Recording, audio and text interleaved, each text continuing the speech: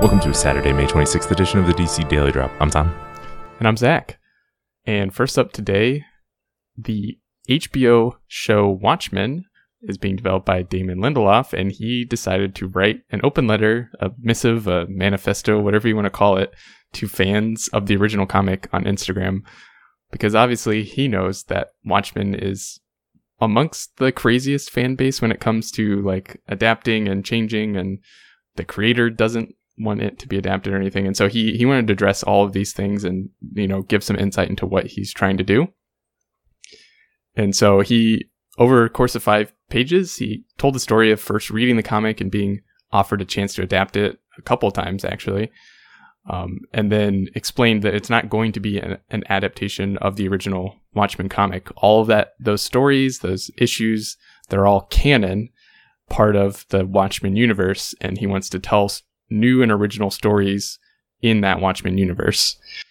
Right. He mentions how the Watchmen comic, as Moore wrote it and as Gibbons drew it, that is exactly canon with the TV series. Yeah, and this is just a cool 5-page letter that he really, you know, he says why this is the right time, why he understands if you hate him for trying to adapt it, how he's tried to, you know, write a letter to Alan Moore, how he's really, it shows you the type of way he is treating this source material with respect.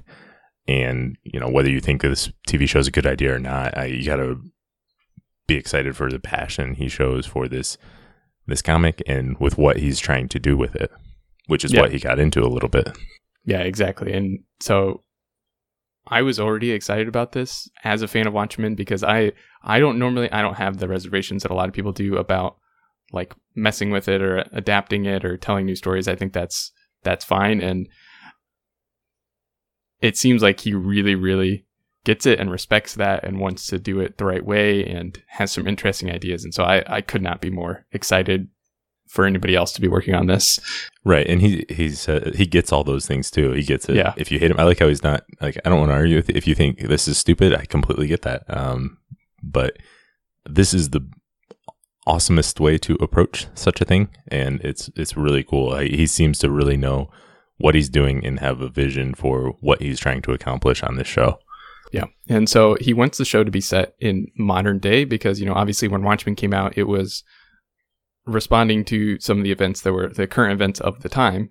And so he kind of wants to follow that trend. And so he says our needs to... We talked a little bit about that before, but I think we were both open to it being set in the present day and almost doing, if Alan Moore and Dave Gibbons released Watchmen today, what would it look like? And that sounds like the approach he's taking to it, which it really has me excited. Yeah, me too. Because he said our needs need to resonate with the frequency of Trump and May and Putin, you know, as opposed to Reagan from the original Watchmen, and the horse that he rides around on, Putin, shirtless. And speaking of horsemen, the end of the world is off the table, which means the heroes and villains, as if the two are distinguishable, are playing for different stakes entirely. The tone will be fresh and nasty with electric and absurd.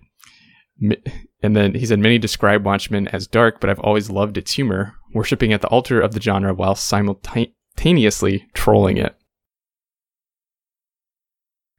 So yeah, it's really, really bold, I guess, and like kind of he's casting a big net. Like he's got some big ambitions, and I really hope that he can deliver on it, and that, you know, HBO gives him the budget and the leeway to do some of these big crazy things that he's talking about. Yeah, it's definitely scary, and it's also, he talks about how it's important to take risks, and he should be scared with what he's doing and what they're, you know, what the whole team is doing. You know, he talks about how important the team is on a TV show, of course, and everybody he's brought in. But yeah, it should be a little scary and a little risky. Otherwise, it wouldn't be Watchmen. Right, exactly. And he also talked about the fact that he's got a really diverse cast of people in front and behind the camera, and he's got Jeff Johns with him helping him with the story, but he's also got a ton of other, you know, other than just white men working with him on this program, and he's gonna, you know, hopefully get their voices and influences in the show, which is cool too. And then he talked about there's some potential new characters, but still revisiting the past, and he said there's a familiar set of eyes that will see the story through. So I really don't know what to expect character-wise. I hope we'll see some of the Watchmen characters, but at the same time, just being set in the same universe and with the same kind of storytelling style, that's what I'm looking for. That's what I've loved so much about Doomsday Clock, even before we got to like see some of the Watchmen characters, just having that feel of being like Watchmen again.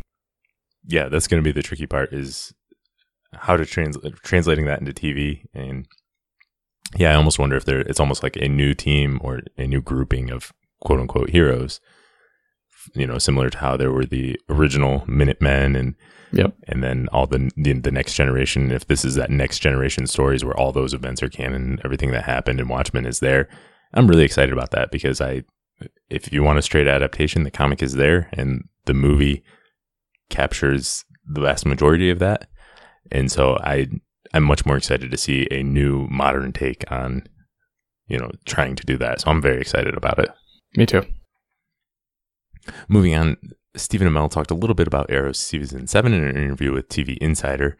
He keeps talking about this new storytelling technique, which he won't get into, but apparently it's going to give him some time off. So I don't know if it's, other heroes stepping up and taking more time or what's going to happen.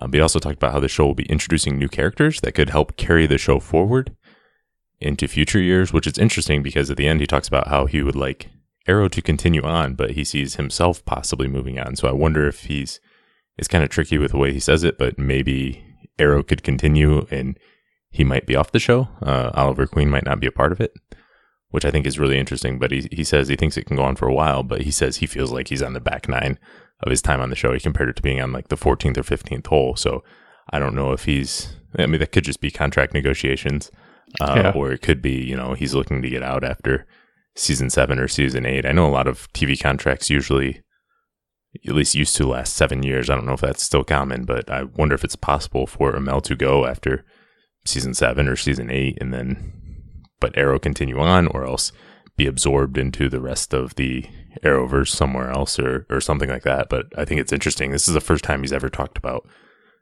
potentially moving on that I know of. He's always, wanted to keep it going for forever. So I think that's interesting. Yeah, and maybe that new storytelling technique would be more of him like actually not being seen, but doing like a voiceover of something, and maybe they're training a new Arrow, or he's left recordings or something like that. I don't know. But Arrow Beyond. Yeah, something like that. I think there's a lot of different things they could do. But I'm curious what that means, or if he's what the future for Arrow holds. That's all we've got for today. Thanks for listening, and we'll be back tomorrow.